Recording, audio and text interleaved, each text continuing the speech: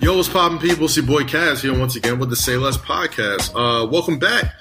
Thank you guys so much for checking us out on Whistle Sports, Brother, all of the networks that you can find us on, whether it's Google, Apple, Spotify, wherever.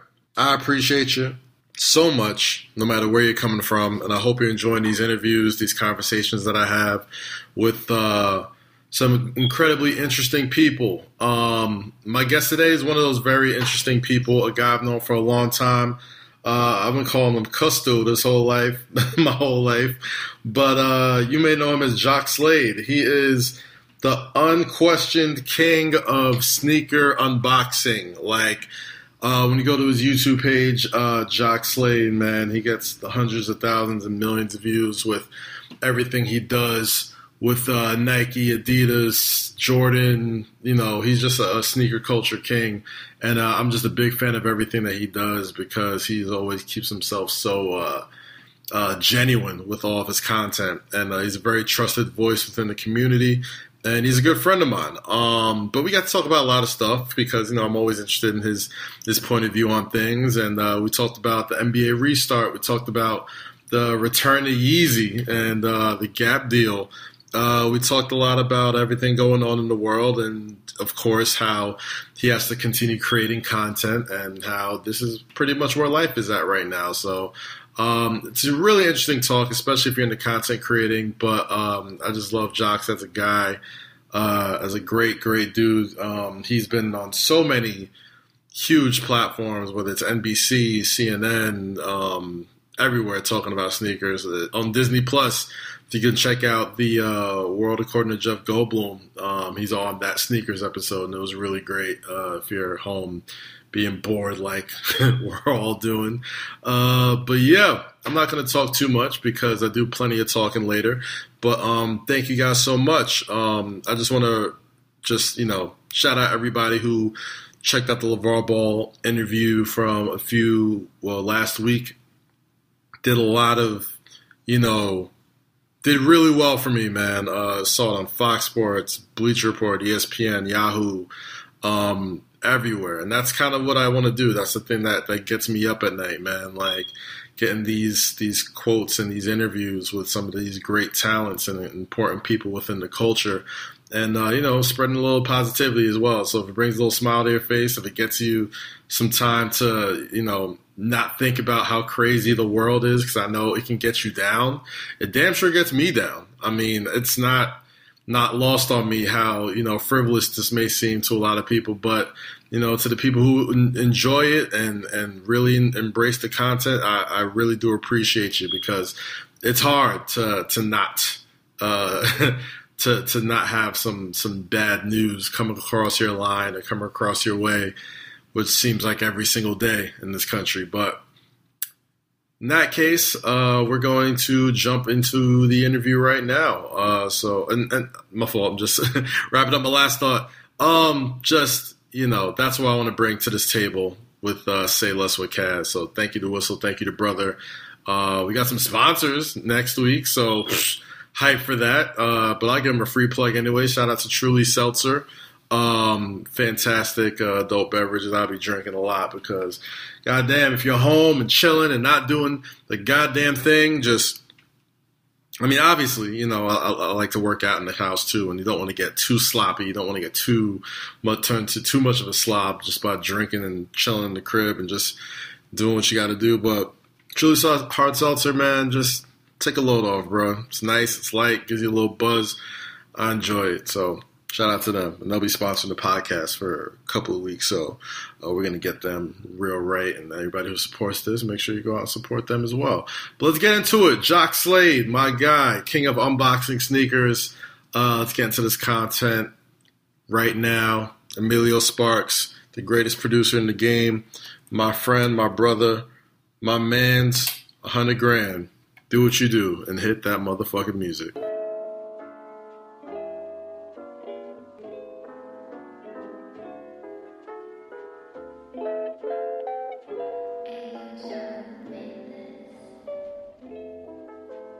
what's funny about doing this is I think people listen and watch these sort of videos, and I guess everybody's sort of into like the whole creating content from home type of thing. So we're discussing, all right, do we record? Do you record? Do you save on your side and stuff like that? But yeah, it gets crazy. Yeah, but you're the king of it, man, and it's I hate just slipping that into you like that. But pause. But I mean, you've been one of the guys that I followed for a long time, that I've ran into many a time, and you know, you're just somebody who has, where everybody is going, you've been here for a number of years, just as far as like content creating. I'm serious. And there's a lot of people and there's a lot of things that are kind of changing about the world, but for you, it's all kind of just growing more. So kind of tell me about that. Ever since the pandemic, ever since March, and just how, you know, content creation has changed, views, all that type of stuff. Well, I mean, for me, it was like, if we're gonna keep it, you know, to Virgil's, it started totally out of necessity for me. You know what I mean? I didn't work at a big media company, so I had to learn how to do all this myself. You know what I mean? I had to produce my own content. I didn't have the benefit of working for like a Complex or working for like ESPN or nothing like that. I just had to be like, yo, I got to get it in. If I want to be a part of this landscape, I'm going to have to learn how to do that. So, and I remember too, because like it was almost like we would catch each other in like, you know, media runs or like, you know, sneaker drops or whatever. And he was just always doing your own thing. And I always in the back of my head, I'm like, I'm telling you, this guy's gonna run this shit. Like 3 or 4, like he's got it. He's fucking got it. And lo and behold, we're here, man. Yeah, it's crazy. It's crazy. And like that's the thing about this. Like I should probably become a consultant right now, because everybody's doing this from home and creating content from home. Like, and I've been doing this literally for, I would say a good 7-8 years. This has been me. Like I've been like everything from YouTube to Instagram to Twitter has been me creating content out of the house. So, you know, for me, this isn't too big of a change. Obviously, you know, everything around it is difficult and makes everything a lot more challenging, but adjusting to working from home and getting it set up at home and creating content from home, that's my job for the most part. You know what I mean? That's what I've been doing. So you mentioned it earlier. You said, you know, you didn't really have the luxury of a big media company. Was that by choice? Were people just not like checking for you like that? Like, what was the first step to be like, you know what, I'm gonna just do this on my own?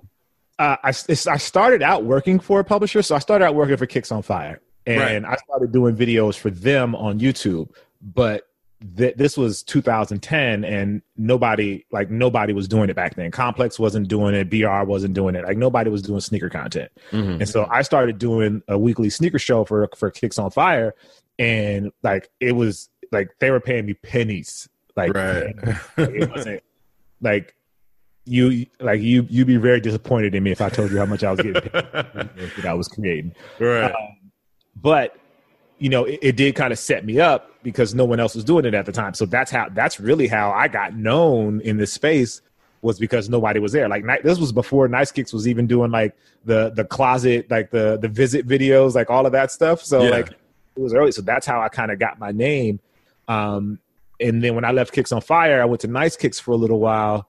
And then after Nice Kicks, it was just a matter of like, yo, I felt like I had enough relationships, and there were enough PR and media folks that were messing with me that I was like, all right, I'm going to try and do this on my own. And, you know, thank God on high that it worked out. You know, I definitely don't take credit for the blessing that I received through this. But yeah, it was definitely a plan that I didn't know would work, but thankfully it did. Yeah, man. And for people who may not have noticed, I mean, outside of the massive YouTube views, you've been on Disney Plus, you've been in music videos, you've been in movies, like just being yourself. And you've kind of cracked the code of what everybody's kind of strive for. It was like, how can I make money just doing what I love and being myself? Right. So like a lot of people just want to know, like, okay, what's the thought process behind that? Like, how do you figure, well,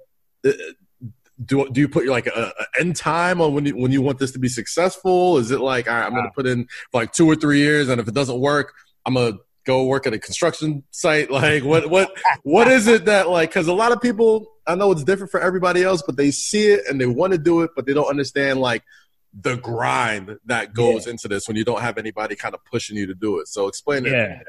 It's definitely a lot of work. Like, let's not mess around with it and make it seem like it's easy, because it's not.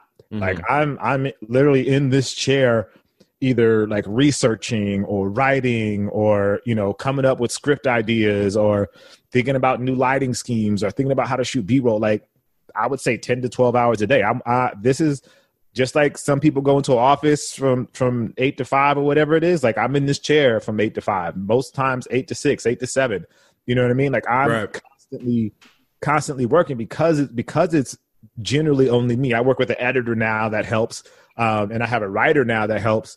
But, for, I would say I've been here 10 years. So for the first 8 years, it was just me. Mm. So it's definitely not easy. And as far as an expiration date, I think we all kind of put those in our head, but I don't know what's going to happen. You know what I mean? Like, I didn't know I would be here.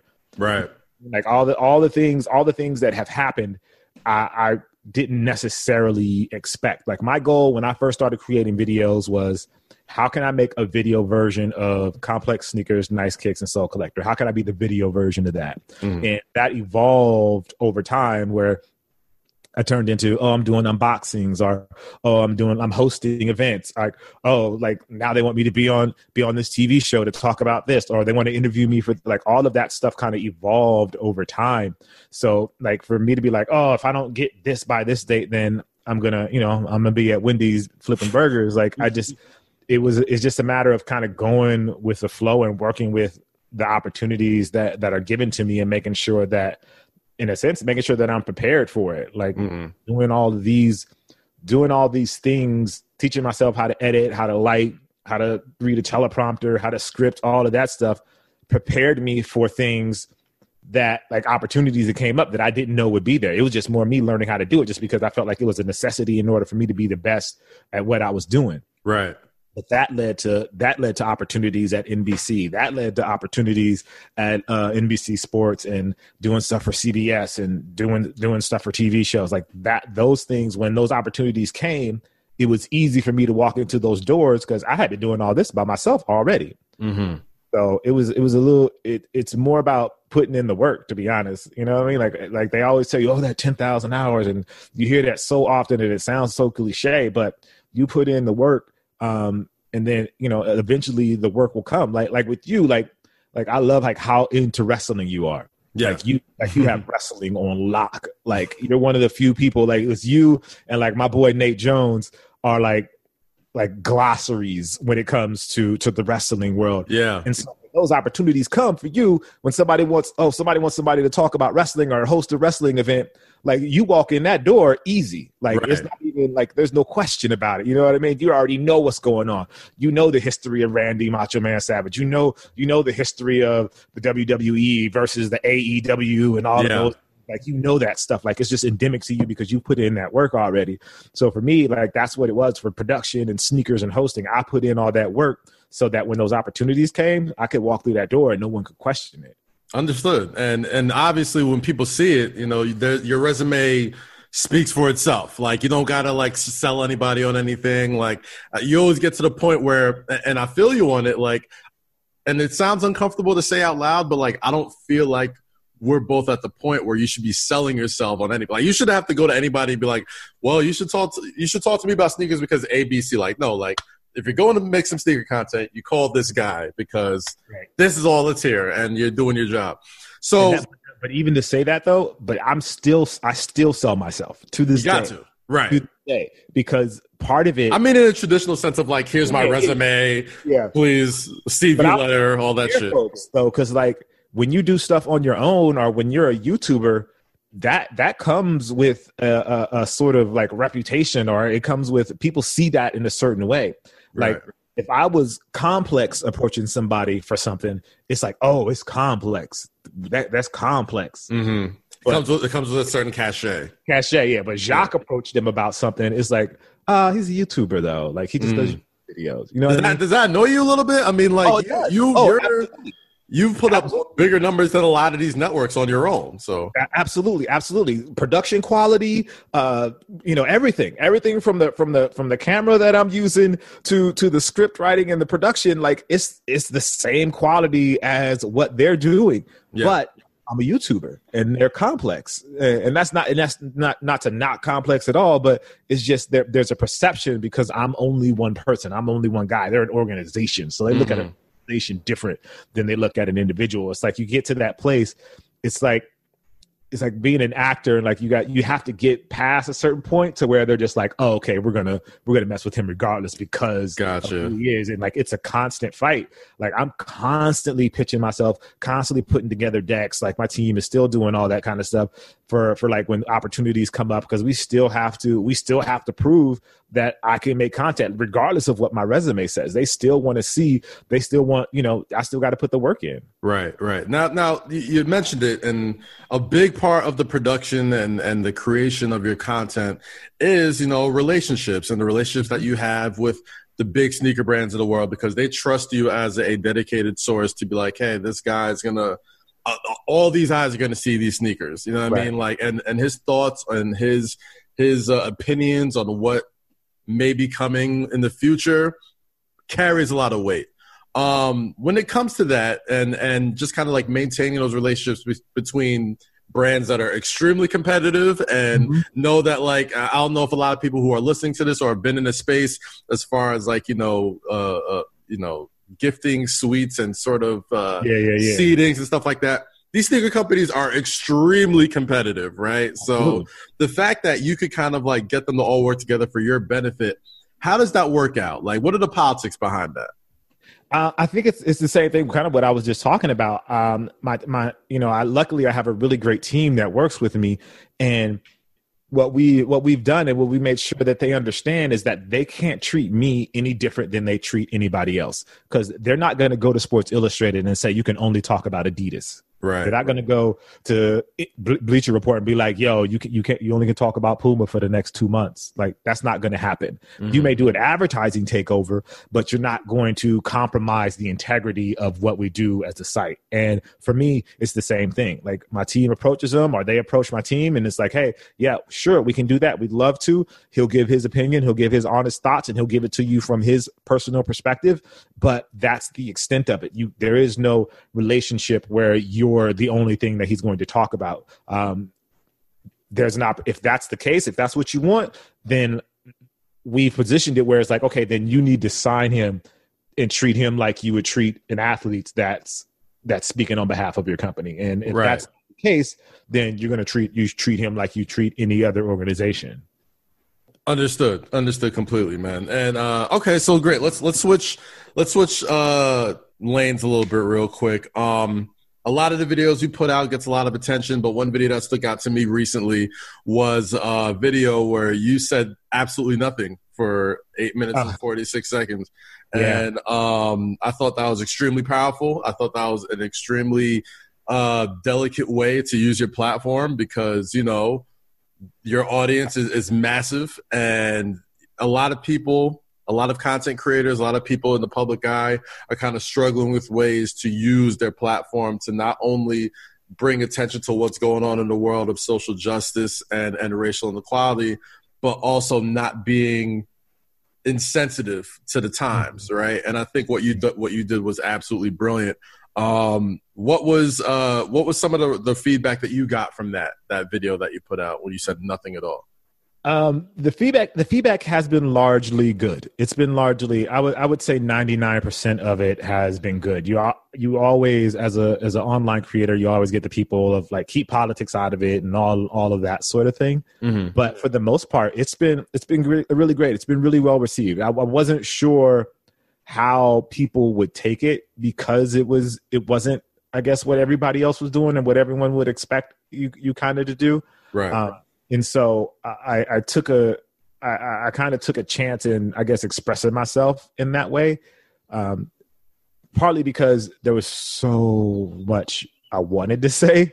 You know what I mean? There's so much. Like, I could have made a video an hour long talking about how that experience makes me feel and the tangents and the emotions that and the places that takes you, and the opportunity, the things that it makes you think about, and the injustices here and in your own life, and what you've seen and what you've experienced, what your parents have experienced, and how this generation is different from the last generation. Like, all of those things could come out in a video like that. And for me, the best way to do that was to try and give that experience through my face, and like through the emotions that I go through when I think about that stuff, when I really sit and really think about how that stuff impacts me, and let that come out free and honest in the video. The video was probably about 15 to 20 minutes long, but I cut it at 8:46 just for, the poignancy of what was going on. Right. But I literally just sat in front of the camera and just thought about all of those things, and thought about how they made me feel at certain times, and used that as the catalyst to really let people form their own opinions. Like, by me not saying anything, you can see a lot of what's on everyone's mind and what they're thinking about in the comments, because I didn't tell anybody yay, nay, up or down, but everybody took a yay, nay, up or down perspective from it. Mm-hmm. So sometimes the best thing you could do is just hold up a mirror to your audience, you know what I mean? And just kind of let the chips fall where they may. And a lot of times that'll tell you way more than, saying a long soliloquy on how you feel, Absolutely. That's what I was surprised by. I didn't think about that beforehand. I didn't realize that it was like the impact of that or the interpretation of that until after, and I started to see the comments. But I was like, oh, okay. I guess it makes sense, but it's not like, it wasn't the initial intention. The intention was just for me to say what I had to say in that way. But you see what other people took from it. Right. And it's really a delicate time right now, because with everything going on, and we're big sports fans, obviously, and we love sports, and with everything going on, like, it would be great to go back and be able to watch sports, but like it's in very strange times right now. Like, I don't feel 1,000% comfortable with, the NBA restarting. And granted, like, they seem to have it the most together as far as like major sports leagues are concerned, but like, especially with somebody who is so big in sneaker content, and I do sports content, we rely on this. Like, we rely on the NBA. We rely on, these colorways and storylines and who's beating who, and that, like, that is a huge part of our social economy.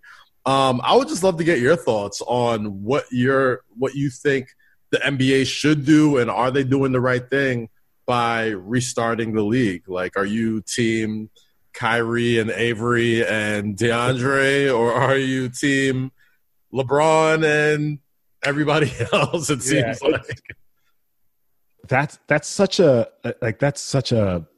multifaceted, like, sort of thing, like, you try to think of it as a sports fan. As a sports fan, you want to see basketball come back. Like people love, like, I love basketball. Like, I love basketball. Same. You know what I mean? So, like, the fact that I can't play right now because of what's going on, coupled with the fact that I can't even watch it really. Yeah. Like, it's just like, as a sports fan, you're like, yo, I need basketball back. But at the same time, you try to think of the players and the impact to their lives and their families. And are you risking, like, you don't want them to risk their lives in order to entertain me. Right. As much as I love it, I'll be all right if I don't play basketball. It'd be great, but I'll be okay. It's not like the Major League Baseball strike in '94, where it's like there's a labor disagreement, or like none of that stuff. Like, it's painfully clear why these guys wouldn't want to play. You know what I mean? Right. So in addition to the health risks, I mean, do you believe that going back to play will somehow distract from what's going on? Because there's still protest every day. It's just that they're not covering it anymore because there's no looting. There's no, the juicy 10 o'clock news stuff isn't on anymore. There's peaceful protesting happening every day. So even with the NBA not back yet, you can see kind of mainstream media starting to kind of turn away from it. But I live in, New York City's a hop, skip, and a jump away from where I live at. There are still protests happening every single day with thousands of people. So do you believe that this kind of distracts from what's going on in the world? I think in a sense it does.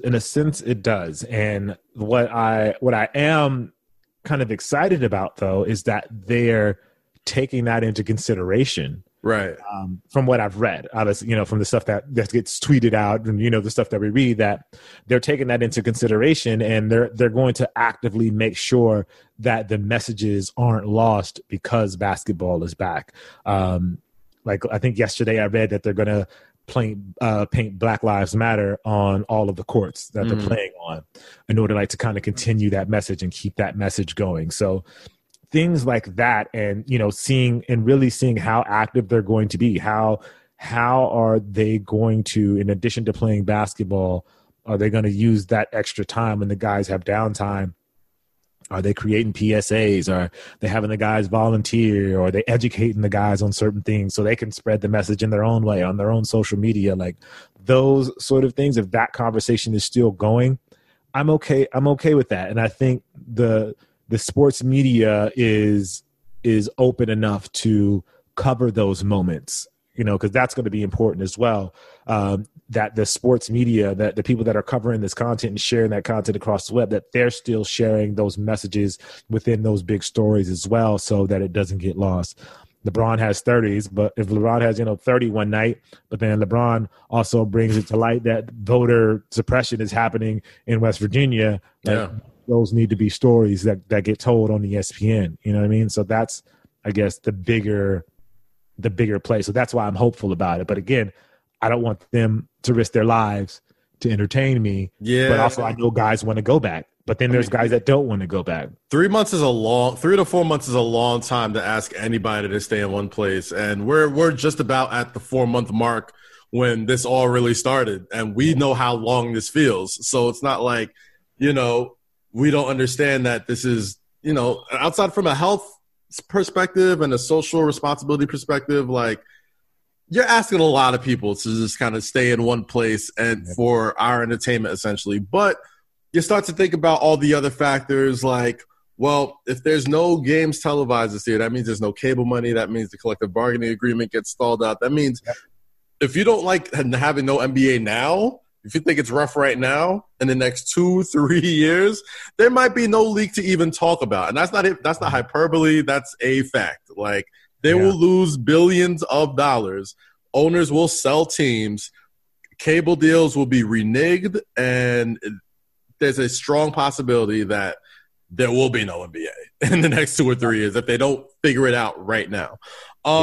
So with that being said, man, like I'm hoping that they continue to play. And I've always thought that at the end of the day, these guys are NBA players. Like, not saying that they're only NBA players, not saying that, they can't be more than that. But at the end of the day, most people that watch them will want to watch them in their field of choice, right? So no matter what LeBron does off the field with Uninterrupted and Spring Hill and More Than a Vote and all this type of stuff, he never has a bigger audience than when he's on ABC or ESPN dunking on people. You know what I mean? And so if he's not using that audience, and granted, he's LeBron James, probably nobody in the history of sports has used his platform better at his peak than him. Maybe Muhammad Ali, maybe Colin Kaepernick. But as far as like saying what you're doing, putting your money behind it, and still performing at a high level each and every year, I don't think you get anybody really closer than Muhammad Ali, than LeBron James, And that might sound blasphemous to a lot of people, but like, just look at the lineage, check the history, like it's there. Right. That being said, man, I'd like to tie that into some sneaker content. Like, what are you hearing as far as like rumblings are concerned? Because I know there's going to be, player colorways. I know there's going to be special editions. I know there's going to be ways that, I know Nike has been going super hard as far as like making sure like, hey, like Black Lives Matter, they aren't mincing their words, like they're putting their money where their mouth is. Like, what are you hearing on the inside as far as like how are these big sneaker companies going to use these athletes returning to sports this month to, continue those messages in social reform? for so far, it's been actually pretty quiet on that front. I think a lot of people are waiting to kind of see what's going to happen, and they haven't really pushed too far forward with that. At least from what I've heard so far. But I have to imagine that, especially a company like Nike, that they're definitely going to utilize this opportunity and the eyeballs that they're going to get to make sure that the messages are heard. And it's great that the athletes are really pushing it as well, so the companies don't feel like they're pushing it on the athletes. That's something you always find. Like, you can tell when the athlete is just doing what the brand wants them to do. Just saying the quote on the back of the sneakers is like, Make sure you say that at the post game. Now you see, I think now you'll see them a lot more active, and the messaging will be a lot more clear. It's not going to be, oh, he just has red, black, and green sneakers on. It's going to be like, this is a Black Lives Matter sneaker and fighting racial injustice. Like, it's going to be very clearly set out what these things mean and what they're about. It's no longer, in a sense, like you said, they're no longer going to mince words when it comes to stuff like that. Absolutely. Let's continue on, man, with the NBA. One of my favorite players and yours recently re-signed to the NBA, the Los Angeles Lakers, J.R. Smith. Yes, sir. Back. AR, my guy. 21 on the Lakers. I see. 21 Savage. I like the lineage over there. But we're starting to really get into, okay, it looks like this is happening. Like, no matter what people may think, like, even if it seems like there's been 4 or 5 players that have been quarantined or had the virus, like, they're going to make this happen. So now let's talk about the basketball implications. You got the Lakers adding J.R. Smith. You got the Nets missing damn near half of their roster. You got the Denver Nuggets, who, 2 of their best players, including Nikola Jokic, has coronavirus, but he looks like he's still going to return. Spencer Dinwiddie, the whole lot of storylines right now. In the East and the West, who do you see coming out from each division? I still see conference. I still see it as, well, I'm biased. Listen, this is a bias heavy show. Okay, like, we don't need we throw journalistic integrity out the window when we come here. So whatever makes you feel good, say it. Okay. Let me preface that with, I am a Lakers fan. There you go. Say it. Lived in LA all my life, so this is the Lakers. I feel like the Lakers are going to win the championship regardless. Either way, it seems like it's been in the cards for them, right, all year. Yeah. Feels like it's in the cards. Although I'm very excited about Giannis and what he's been able to do. Like, I'm just fascinated with his game. Like, he is just an enigma. Like, he's just so out of control. He's the most unique player I've seen since young LeBron, right? Like, just as far as somebody who's like, when we first saw LeBron, right, we were like, he's like Magic, but like super, super athletic. Yeah. And now it's almost like you're looking at Giannis and it's like, well, he's kind of like Shaq if he was a point guard, I guess. Right. Like, I don't know how to really, and now he's adding range to his game. So it's like, just as far as uniqueness and his ability to, not just lead his franchise, but like, I'm a big fan of him not really being friendly. I like that he doesn't I love that, like, he doesn't kick it with everybody. Like, I love that he's not like always in the mix working out with people he's not at Chris Brickley's gym. He's not he's not doing little workout videos. Like, but he's probably working harder than anybody. I'm a big fan of that. And his unabashed nepotism too. Like, he gets all the brothers paid. Yeah. So, he's like, I need to get my brothers on, and like, it's like, I'm a big fan of his. Like, he's just, so I want, because of that, I want for him to win. Yeah. I want for them to make it. But like, my Laker fandom overrules that. So, understood. I'd love to see him do great. I kind of also would love to see Portland make a run for it. I mean, I don't know if they'll win, but I would love to see them make a run for it. Like, I'm a Dame fan too, so I would love to see, like, like I don't know. For some reason, like I want Dame to win. Like I want to see him. He seems like those guys, like especially those people who say all the right things, do the right things, want to be on one team, and has been rewarded for it every single time. And his game is aesthetically pleasing. Like, and now he got the 2K cover. It's like you kind of see like the wheels turning to be like, all right, like health permitting, Dame's that guy, right? Yep. And in this weird sort of new NBA bubble that's going to feel like an elongated AAU tournament, like a one, like it's not going to be like a whole lot of traveling. So like the old guys will be all right. You know what I mean? Like there's not going to be so I'm looking at these teams. I'm like, all right, on paper, which teams have like just the most straight up talent, like from top to bottom, right? Like I look at teams like the Houston Rockets. Yeah. I look at teams like the Boston Celtics. I look at teams like the New Orleans Pelicans. And now I look at teams like the Portland Trailblazers because Melo was on his way. Like he was already like it was like he didn't miss a beat, and he looked like the perfect third option for that team. And then you got Nurkic coming back. Like you got a lot of their big guys coming back that made them go to the Western Conference Finals not that long ago. So I like that Blazers pick. It's very sneaky. I like it. I don't know if they're gonna win. Let me say, I doubt they make it all the way. I think they'll make some noise. Yes, they're gonna annoy a lot of teams. Yeah. Teams like I feel like teams like the Los Angeles Clippers, like I always felt like they were kind of like a fool's gold team, man. Like they didn't really play a lot of games together yet. Like anytime it was like a really big game, like they wouldn't really put the nail in the coffin to teams like they were supposed to. And, I guess the one thing that they had that I think would kind of like change the whole outlook of what they were is that anytime they play the Lakers, that's another away game for them. You know what I'm saying? Like, so now that there's no real home court advantage, I don't know if that's going to be better for them, worse for them. What are your thoughts on the whole Clippers-Lakers Western Conference that we're looking at? Okay, again, I want to make sure that the audience knows I'm biased.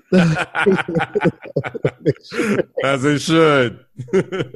I'm a Lakers fan. So the Clippers, in my head, have always been like the JVBC team. It's like the Lakers are varsity and the Clippers are like, they're JV team.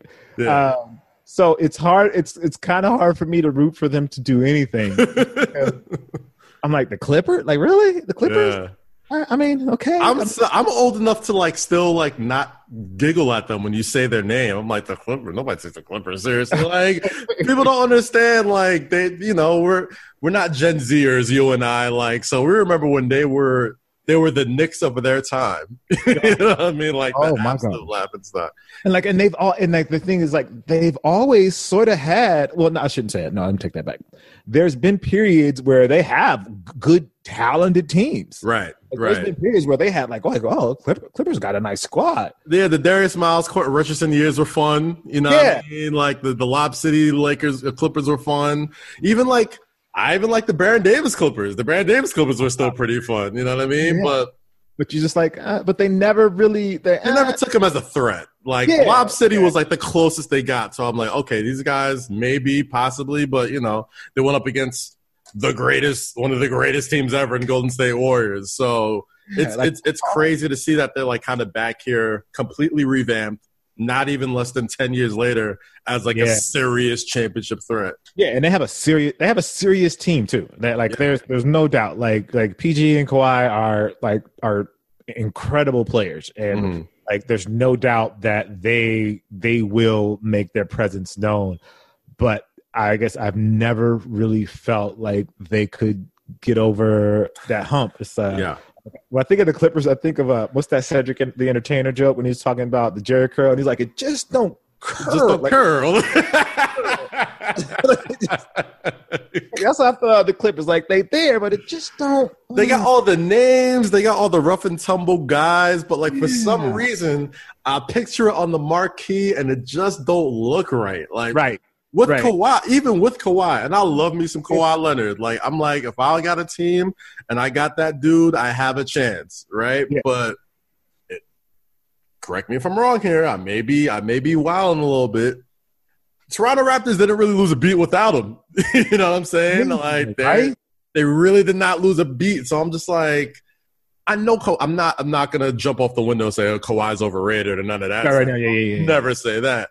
But I'm starting to think like, well, maybe like Kawhi's good. Maybe are we putting him a little too high of a pedestal? Like, he's been in two incredible situations now. Like the San Antonio Spurs, where you get groomed and you're kind of shielded by 3 Hall of Famers and the Hall of Fame coach and the best front office in basketball. You go and do one season in Toronto with a really good team, with a really underrated coach, and you get to defeat an all-time team with 3 out of their 4 best players disastrously injured.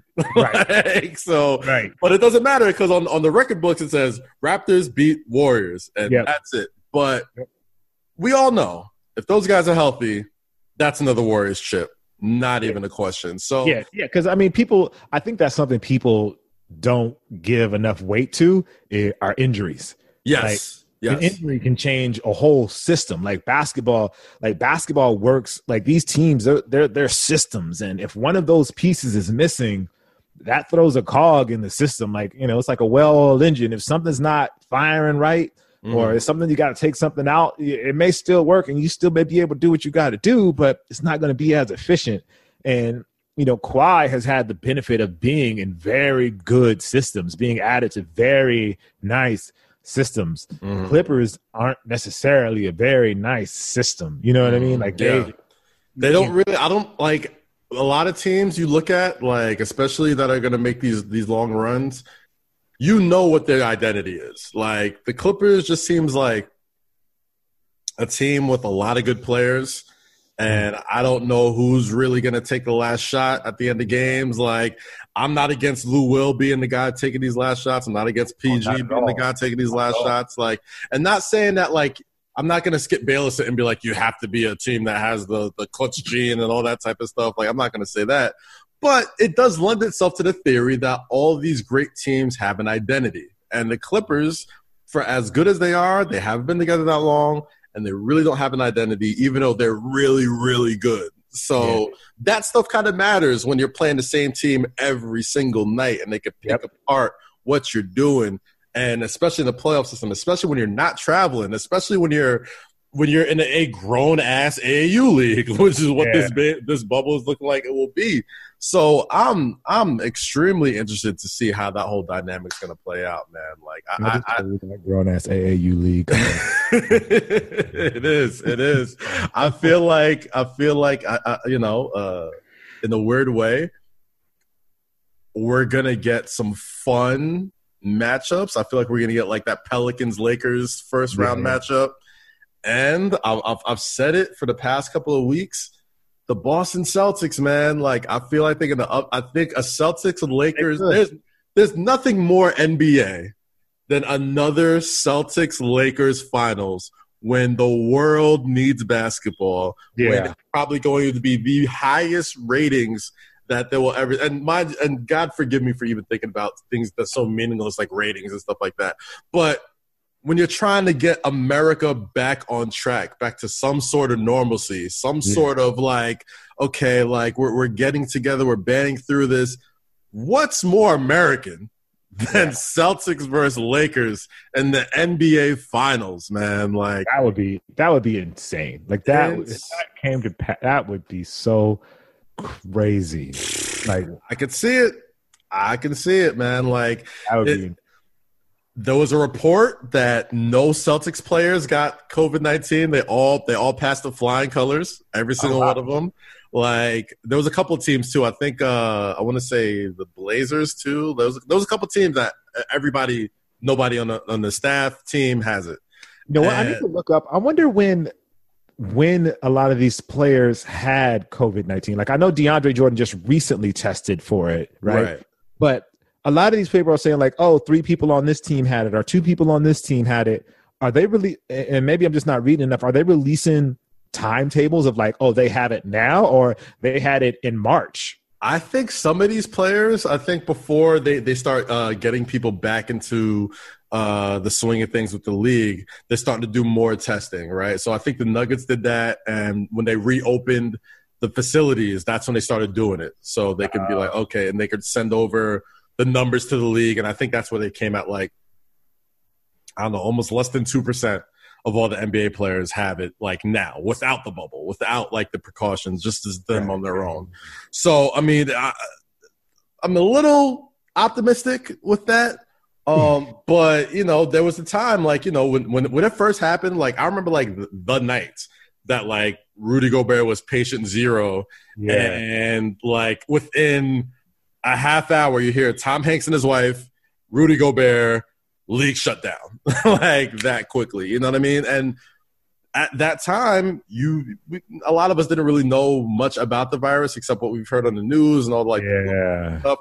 So you're thinking the worst. Like every day, it's like, oh my God, Kevin Durant got it. Oh my God, this guy got it. Oh my God, this person's got it. And it's like, oh man, what's gonna happen? Are we gonna have a league? Are these players gonna survive and all this other stuff? And now you're seeing like, okay, well, while we still don't really know everything about this disease, we know that, okay, well, after 2 or 3 weeks, most people will be okay, but, well, there's the Spencer Dinwiddie case where, like, he's had it, but, like, he still kind of has, like, some, you know, some lung respiration issues. Some respiratory, and that's the scary part. Like, the scary part is, like, okay, like, yeah, some people get it, and then they're off, and then they're fine, and, you know, now I'm hearing about people getting it twice. Like Kayla Braxton, who does she does play-by-play. She does interviews for WWE. She's one of the interview ladies. She got it twice. She got it in March, and she just got it again like a couple like weeks ago. Word. So that's the stuff that I'm just like, man, if one person, you know what I mean, passes away from this, if one player passes away from this, I don't think it's worth it. It wasn't worth bringing the league back. Like it's a scary thought, but it's just like, man, like this is where we are right now. It's either you're kind of asking yourselves like these dire questions, like, is one person's life worth potentially not having a league to come back to in 2 or 3? Right. The only thing that I guess that I don't worry as much is, like, I know these guys are going to have like the best medical treatment. Oh, 1,000%. Yeah. You know what I mean? Like if somebody catches it, if they happen to get really sick, like they're going to have the best experts in the world taking care of them. Without question.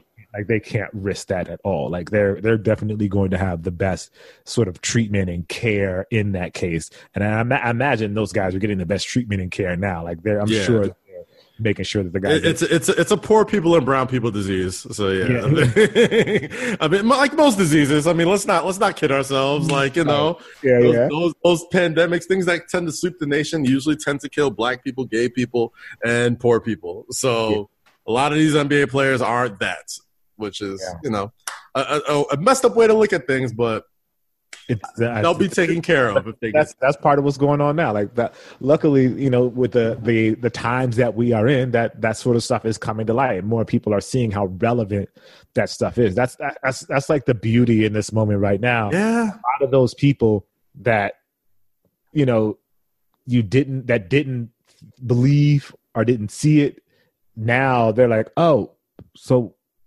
all the time. Yeah, it's not make believe, man. Yeah. Like we're not making it up. We're not making it up. Sections of people within our society that will literally not be afforded the same sort of care you will be afforded to, right? Because of who you love, because of the color of your skin, because where you live at. Like everybody always thought, oh, that's just an excuse. That's a cop out. Nobody believes that. Like now you're seeing it. Like I feel like coronavirus and COVID-19 is like the year's 2020, and to do the cheesy pun, like you're seeing things clearly. And this disease has opened so many people's eyes to things that were so obvious to so many people for a number of years, for most of our lifetimes in most cases. And, you know, with this, that's why there's no better time to go back into the NBA. There's no better time to restart sports, because granted, sports and just entertainment in general is a reflection of a well-functioning society. Okay, like if entertainment and art and sport and just stuff that we go to watch to have fun and take our mind off stuff is thriving, that usually means that society as a whole is thriving. Yeah, that is not the case right now. Society is doing the opposite from thriving, like especially in the United States. So it's a weird thing where these athletes are in this very, very privileged and one of a kind, unique position to not only start to move society. Like, we're not trying to go back to normal. Like, I don't think anybody's like trying to be like, oh yeah, let's just go back. And like, I think everybody's well aware that like, listen, like normal's gone. There's not going to be, we're not just going to go and just watch basketball players and da-da-da-da-da. Like every NBA player like now kind of has that responsibility, and every athlete in general has that responsibility to not just be like, oh, I'm just all about basketball, or Republicans buy sneakers too, and like all that type of stuff. Like those days are done. Like you got to know what's going on, because for the first time ever, what has happened in politics and what has happened with like lazy governments and not, social distancing and just people just being reckless with people's lives have cost big leagues and big sports their bottom line. So now you can't be quiet. You can't just be like, oh, well, it's just a red hat in my locker room, Tom Brady. Like, no. Like, money talks, bro. Money talks. Money talks. And like, they know. Like, no, I mean, it's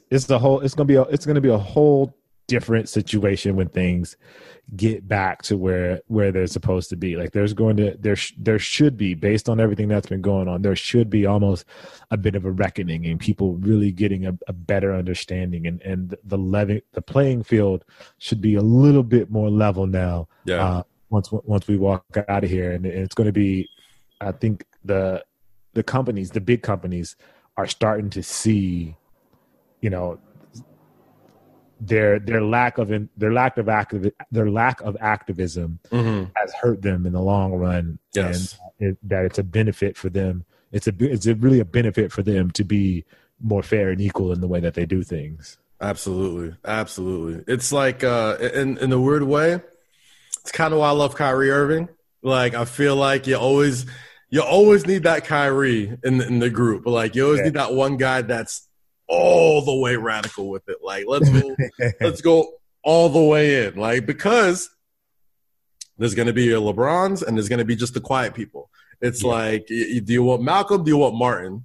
Do you want Magneto? Do you want Professor X? Like, do you want, like, there's always going to be those two sides of the same coin fighting for the same thing.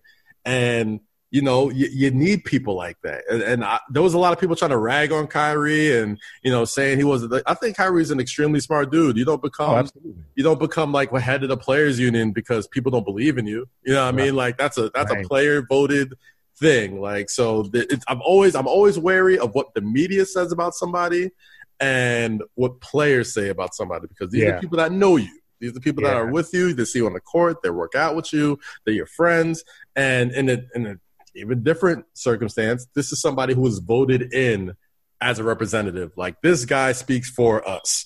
So, it can't just be, oh, Kyrie's being crazy again. It's like, nah, man, like this is real. Like, this is what people are thinking. This is what's in people's thought process.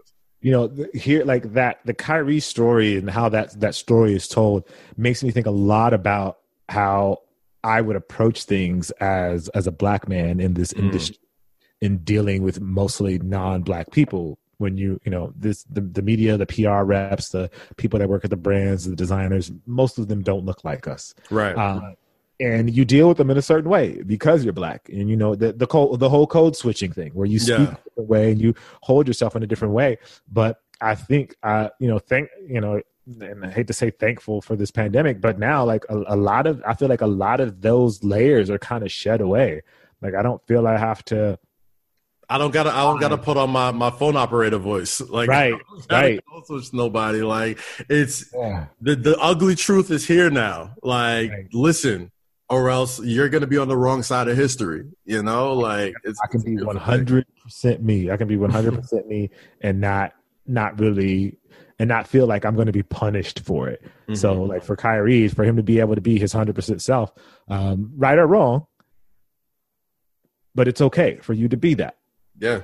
It's appreciated. I appreciate it, man. Like I've always thought he's kind of got a raw deal from, you know, talking heads and what people say about him and all that type of stuff. Like I've always been worried about that. He's always kind of been like an easy punching bag for people because he's so out there, because he always puts his heart in his sleeve and he doesn't, you know, the first time I really saw it was, I want to say a few years back when LeBron first came to Cleveland, and some reporter asked Kyrie, like, oh, what kind of fatherly advice, what kind of father figure was like LeBron to you? And like Kyrie almost, you could see in his face, like he almost like wanted to like spaz out, but like he collected himself. He's like, I actually have a father. His name is like something Irving and da-da-da-da-da. Yeah. And it's like, that's the mark of a grown man. That's the mark of somebody who's like, man, like, I respect Bron. Like, of course, he's an amazing basketball player, but like, I'm a grown ass man. I ain't calling nobody that's not my dad. Right. Just because that's a cute media story that y'all want to cook up. Like, that was always weird to me. Always weird. Yeah, no, that's just 100%. I'm happy. Like, I'm happy for him and for him to be able to speak up and tell his story, because it's also giving him a platform where he can speak up and say things that other players may not necessarily feel comfortable doing. So in the same light that, you know, he gets a bad rap, he also gets a microphone when others necessarily don't. So it helps either way. It helps being that good too, because if he was putting up 8 points a game, I guarantee nobody would really care what he said. Kanye's back. Yes. Listen, Kanye West is one of the most complicated figures, I think, in history to me. Yeah. Like, just when it comes to him, man, and I love to get your perspective on this, because, you know, I was off the Kanye train for a while. I'm still dipping my toe in it. I've never been the guy. I'm not a canceller. I don't cancel people. But like, if you say certain things, you gotta properly critique them. You gotta hold them to the fire. I'm not gonna hate you. I don't want you to die. I don't want to do all this. I don't want to say all this crazy stuff that people say about Kanye. But like, if you say some wild stuff, you gotta kind of be held accountable for it. Let that be known. He's got a new deal with Gap. With Yeezy Gap or wherever it's called. And, you know, he did some really great things with George Floyd's family and Ahmaud Arbery's family, and putting together college funds for people quietly and putting money together, putting money where his mouth is, and really going in. And it looks like he's gearing up for a new album, and he put out a new single. The return of Yeezy right now in this era where – just a year ago, he was rocking MAGA hats and buddy with calling Trump his homeboy and all this type of stuff. Where do you stand on the return of Yeezus? I acknowledge that we are all complicated. Let's start it with that. I acknowledge that we are all complicated, and we all have. I do feel like we always have our best intentions, and I feel like Kanye does a lot of things with the best intentions.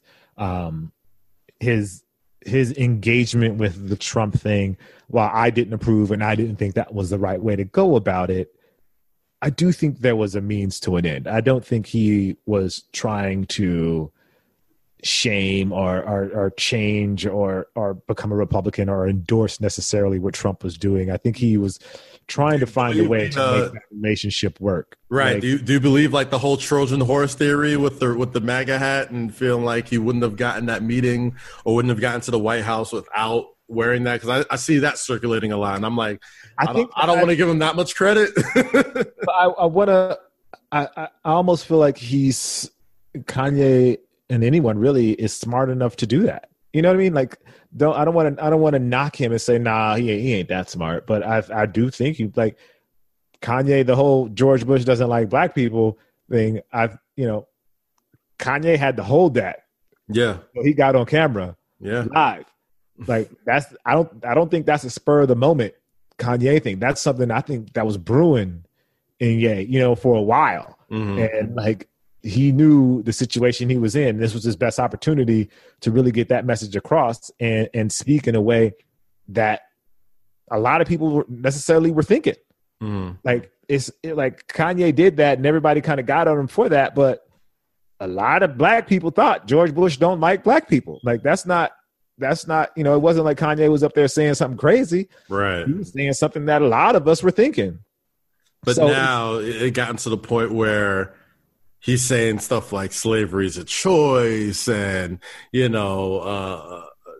just saying while he's being super Republican, he's voting for Trump. Well, he would say he would vote for Trump, and then months later he said like I didn't vote for anybody, and all these like really off the wall sort of things that While I agree with you, I do feel like he comes with the best of intentions.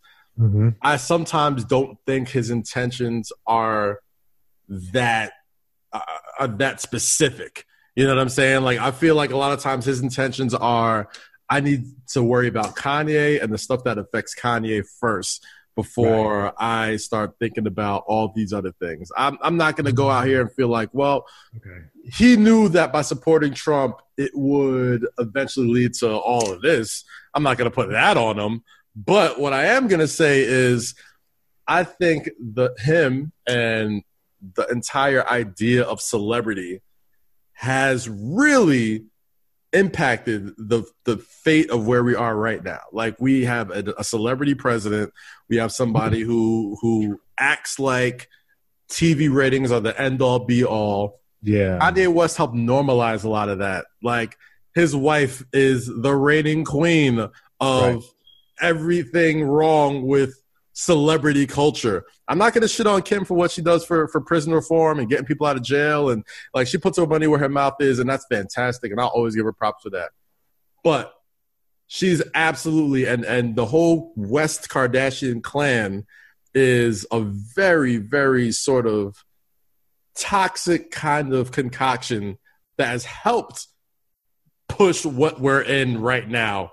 Yeah, so fast. Like the sort of idiocracy that we're in right now. They were kind of like the Kennedys for that shit. You know what I mean? Like, they're like at the forefront. So here's my rebuttal to that, and not necessarily that they're not bad. And I don't think they're bad people. No, not that they're bad people. No, I'm saying that they're bad people, but whose fault is it though? Right. That's the point I'm trying to make. Or is it our fault? That's the point I'm trying to make. A lot of times when it comes to these things, they're usually just mirrors to our culture.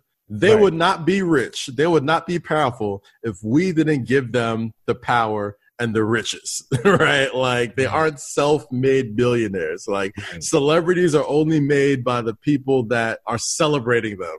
And that's us. So while I do believe that some of the stuff that they've done since then has really helped perpetuate where we're at right now, can I blame them?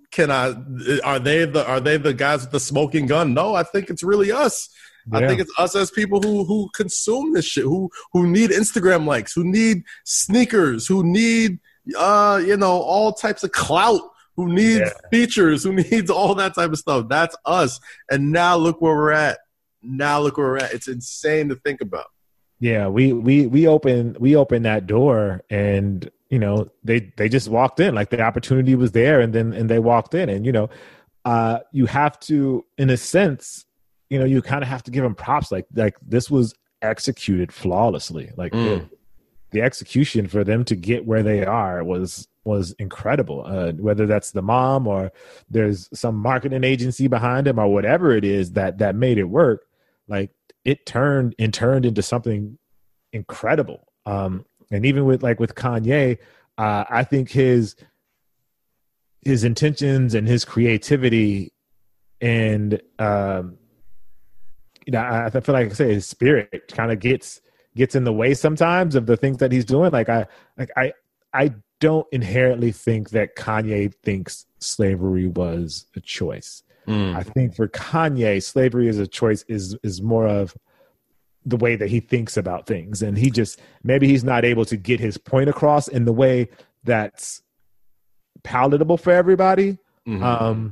But I just find it, and I could be wrong. Maybe I don't know Kanye. I think Kanye speaks. Slavery was a choice. If you listen to Kanye talk at long periods of time, like if you hear him talk like in just longer than a song, like for 10 minutes, he speaks in bars. Like he never has like complete thoughts. Like he just kind of jumps from thing to thing to thing to thing to thing. And like, it's kind of like your job as a listener to kind of connect it all and be like, oh, that's what he means. You know what I mean? Like, I don't think he could, if I give him a pen and paper right now, I'm sure he can do it, but I don't think he'll be as expressive or he'll be as successful as expressing himself in just like writing down a straight up paragraph. Like, Kanye, tell me what you think. You know what I'm saying? Like, I think he'll write in stanzas and bars. And like, you know, I think Slavery Was a Choice was a bar to him because he said it and stopped like it was a mic drop, like it was the hardest thing. Like, it sounded like that was a choice to me. And it just like stopped, like waiting for people to co-sign him. And I'm just like, nah, that's not it, bro. That's not how it works anymore. Yeah, like when you get, that's only on the song. I wonder about the impact of being a celebrity on the things that he says as well, and how choosy you have to be with your words because you don't want them to be misconstrued or taken out of context, or you leave them open enough where they can be misconstrued and taken out of context, and you kind of let people interpret it for what they are. Mm-hmm. Even I choose my words pretty succinctly just because I know that something I say could be taken somewhere and used for something. Right. And so you have to really try and formulate exactly what it is you want to say. And I'm nowhere near a celebrity, but I know I'm somebody in the public eye, and I know if I say something negative, that it's going to be picked up by somebody somewhere, and that's going to come back to me. Yeah, right or wrong. Everybody who listens to you, and granted, like you said, Kanye West is an A1 celebrity. He's the 1A, top of the top, mega star. And everybody who listens to him, everybody who kind of like takes in what he does, has their own agenda with why they listen to him. So if they say something or something is misconstrued, they can absolutely take it and flip it any way they feel like it. And same thing with you. Same thing with anybody that has a platform like you. Yep. Like, if there is an agenda to be pushed, if you don't say the right thing, somebody can take that. It can be good, it can be bad, but that's just the way it's usually been. Yeah, and that's what pisses me off so much about Candace Owens, man.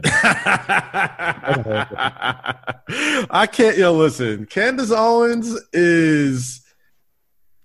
I have a friend who apparently grew up in the same city with her, right? Like, so he's kind of seen like the transformation of what she was to who she is now. Yeah. And I think we spoke on it earlier, man. Like, Candace Owens seems like somebody who, just like Tony Lauren, whatever Tommy Loren, whatever the hell her name is.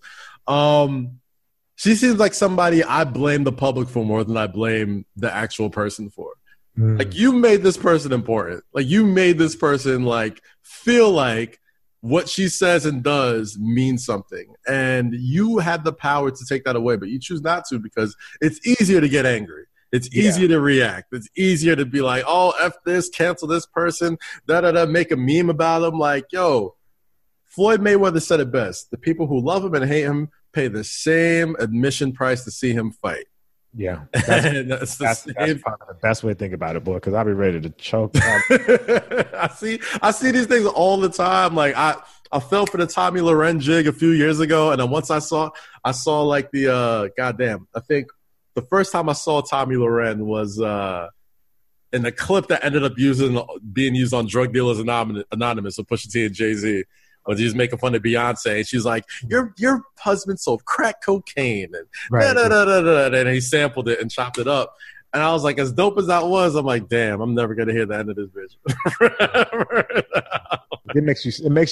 It makes you mad, just because like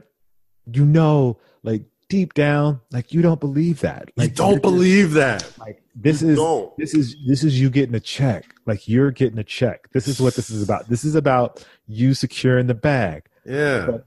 And you don't care that how it's going to impact everyone else. Like, You're like, I'm securing the bag. I'm getting these speaking fees. I'm getting these consult fees. I'm getting this. I'm making waves and this and this. And like, you know, maybe she's playing a long game. I don't know. It's a scary thought because you know that goes through their mind one time where they're like, oh my gosh, like what I'm saying is inciting like, you know, racial undertones and it's violent and all this other stuff. But it's like, but look at all this money I'm making. Look at all these views. And at some point, they're like, this is more important than people. And that's the part that makes me like, it's awful. It's awful. I feel like we'll get to some sort of equality in the next generation or two.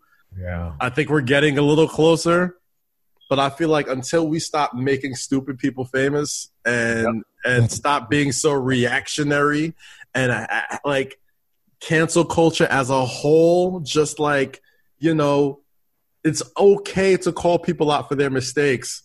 It's okay to hold them accountable. It's not okay to kill them for it and not allow them to grow and not be like, okay, you think the same thing you thought 15 years ago? Nobody thinks like that. Like, what did I like 15 years ago? Like Power Rangers and stuff? I don't know. What was popular when I was 15? Right. Like, exactly. Whatever. But it's just like nobody, no like-minded, right-minded person thinks that like what you thought over 10, 12, 15, 20 years ago still holds up to this day. People can change, people grow, but that's neither here nor there, man. I was talking about, we didn't even talk about Yeezy Gap. What do you think about the Yeezy Gap? No, I think it's awesome. Sorry. No, I think it's great. I love it. I just did a video about it the other day where I was like, I kind of feel like I owe Kanye an apology. I've been giving him such a hard time. Yeah. This Yeezy Gap thing was at the start of his you know, clothing and fashion ambitions. This is where he wanted to end up. Like this is the deal that he wanted to get, and now he's finally getting it. And I've been given I feel like kind of had to apologize a little bit because I gave him such a hard time about, you know, oh, you can't get these shoes, or oh, you're making this whatever kind of clothing and gear, and like it's super limited or it's super expensive. But this Gap deal is what he always talked about. That's what he wanted. Mass production, getting it in every mall, every store, making it very easy to get. Yeah. And man, like, I'm sorry to say, I think I might cop. Yeah, absolutely. I think I might cop. Like, if it looks like something I want, I'm definitely open to it. Like, no question. I would definitely buy it if it fits my fashion, if it fits my closet. If I can rock it with my closet. Yeah, I'm definitely going to grab something. Like 1,000%. I'm mid 30s right now. Gap is like pretty much my aesthetic at this point. So you know. My bank account, all that. Yes, that's another thing. But apparently, I hear it's going to be like pretty affordable as well. Like I think they're thinking like H&M sort of collaboration type of deal. Where that's great. That's great. I mean, that brings up, you know, the whole sustainability, and that's a whole different conversation. The whole edition, like the whole fashion, that fast fashion, and but that's different. Yeah. I saw an episode of what was it? Sam Minaj's show, Patriot Act. Oh, Patriot Act. Yeah, so I was like, oh my gosh, that is definitely a whole other conversation. We'll probably have another one like that in the future. Last question I want to ask you, man, before we get out of here, bro. And again, thank you so much for taking the time. Man, thank you for having me, bro. I appreciate it. Bro, of course, man. Always. Jeff Goldblum. You helped make him a sneaker, and Jeff Goldblum is one of the most interesting people in entertainment. A guy that I've watched, I think, my entire life at this point. Tell me about that experience. That had to be when Disney Plus first popped off. You were on like the flagship show, with Jeff Goldblum on a section about an entire episode based on sneakers. Like that's what got me to subscribe. So I'm like, all right, hooked, got it. Let me watch it. So tell me more about the whole thing. I got really lucky with that because I didn't know that Jeff Goldblum was involved at first. So when they first approached me about it, they were like, hey, we're doing this documentary on American culture, and one of the things we want to talk about is sneakers. Is that something you want to be involved in? You know, obviously based on the unboxing, all that stuff. And I was like, sure, yeah, absolutely. I would love to. And that turned in, that was like maybe like 3 or 4 months before we shot. So we're getting closer to shooting, and then my manager hits me up, is like, yo, I just talked to the production company, and they're saying Jeff Goldblum's going to be involved. He's going to be the host of the show, of the biography. And I was like, okay, but it wasn't put to me that Jeff Goldblum was going to be coming to my house, you know?